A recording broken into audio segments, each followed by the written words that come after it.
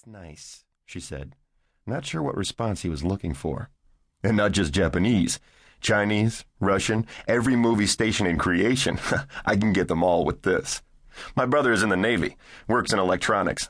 He fixed me up with a special satellite dish that will pick up signals others can't. I can watch movies or TV shows from almost anywhere. You speak Japanese? Nope, but if I ever learn, I'll have something to watch. The helicopter overshot the dolphins. Do you have to go so fast? She asked, her stomach still fluttering from their earlier drop. The pilot dabbed away the teardrop of tobacco with a handkerchief. You're the one running late. Running late.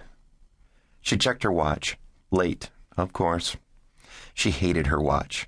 Not that there was anything wrong with it.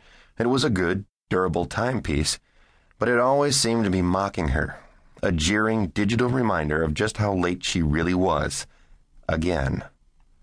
This time, however, she had an excuse. 6 months ago, when she first tried out for 24/7, America's newest reality television show, she made it all the way to the final round only to miss out by one. Then, less than 24 hours ago, Nelson Rycroft, the show's creator, had called. A contestant had dropped out because of illness. Dana was the new contestant, number 12. And now, thanks to that simple phone call, Dana Kirsten had a chance to win a miracle.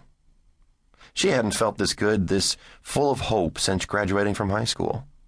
A time when, thanks to her talents as an athlete, the world seemed hers for the taking. She had just set 2 high school track records and won a scholarship to the University of Florida when she became pregnant. I hear they got a doctor, a fisherman, even a former nun on the show, the pilot said. So what do you do? Depends on the day. Monday through Thursday, I'm a checker at Save-A-Lot. Friday and alternate Sundays, I work at a boutique in the mall. Saturday night, I tend bar, but mostly, I'm a mom. Damn.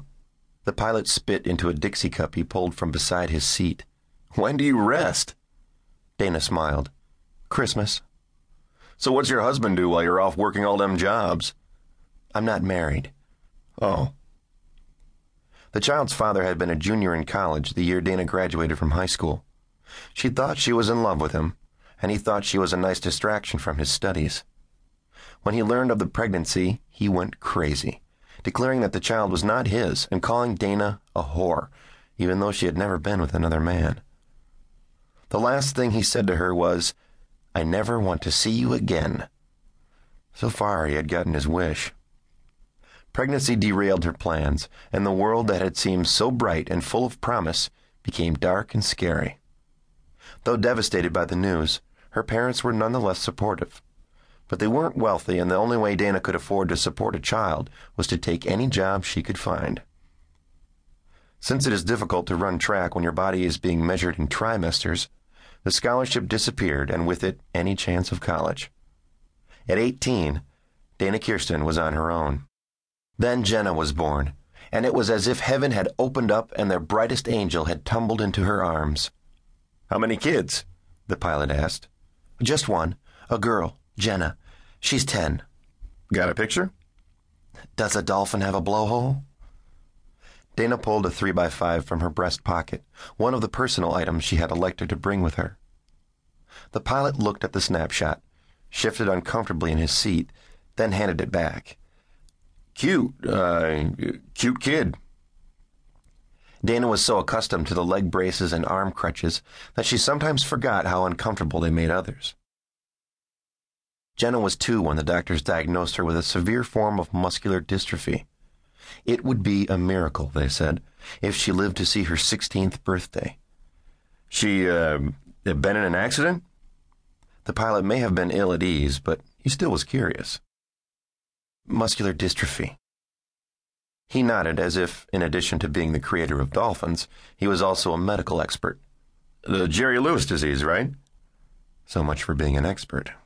Yeah, the Jerry Lewis disease.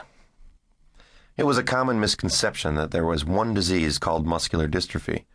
In reality, there were 40 separate neuromuscular diseases, of which, the doctors told Dana, Jenna had one of the worst. At that moment, a clock had begun to tick, an insidious tick, tick, tick, running in the back of her